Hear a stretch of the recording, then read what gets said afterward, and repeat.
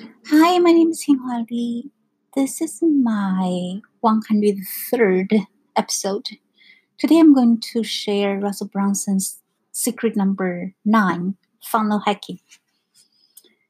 Before I start to build out any new sales funnel, the first thing I want to do is find other people who already have a successful funnel and are selling to my target market. If I cannot find other business, then I won't continue to move forward.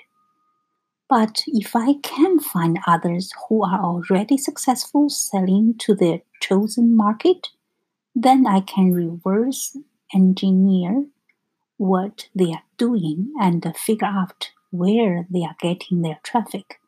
We call this process funnel hacking. The internet is full of gurus teaching hundreds of different ways to generate traffic. And it seems like a new tactic or trick pops out every day. For me, I focus on one real strategy.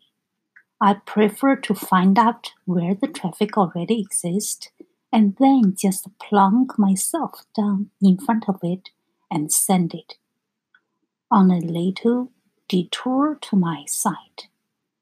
Why work hard to generate traffic where it's already out there waiting for you?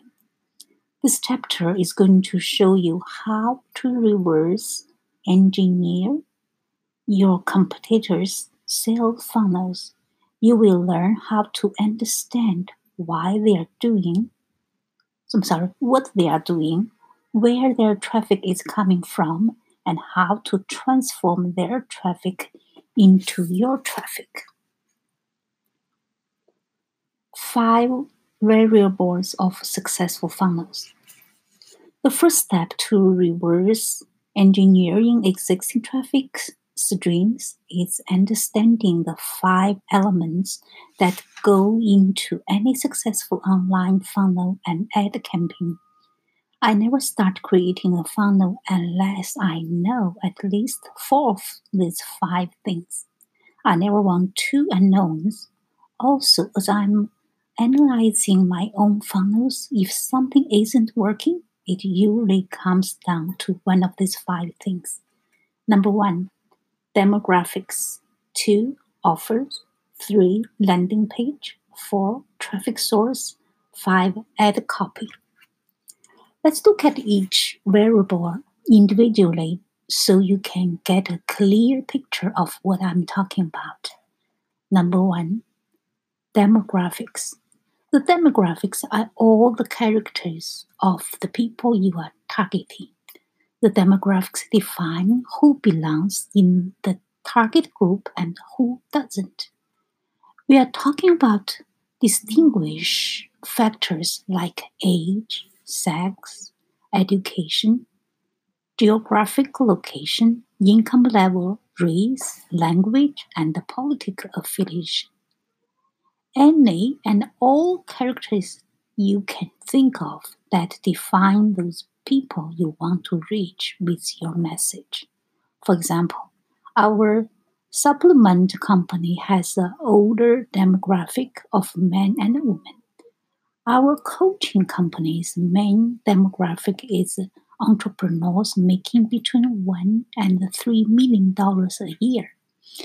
If I put the right offer in front of wrong demographic, it's going to bomb. If I put a bodybuilding supplement offer in front of older people with this diabetes, they're not going to buy. So we need to make sure we get out demographic right.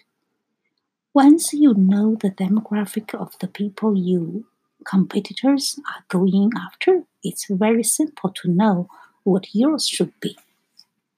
When I first started working with our neuropain supplement, I had no idea who to target or where to find the traffic.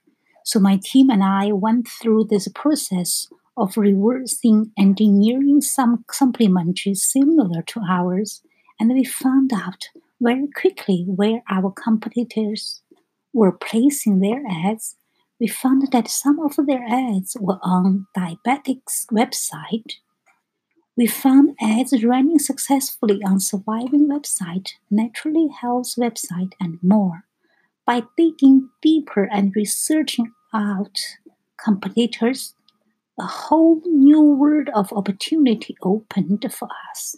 After we found some of these new demographics over the courses of 2 months, we were easily able to scale products that was making $20,000 a month to making over 500,000 a month now.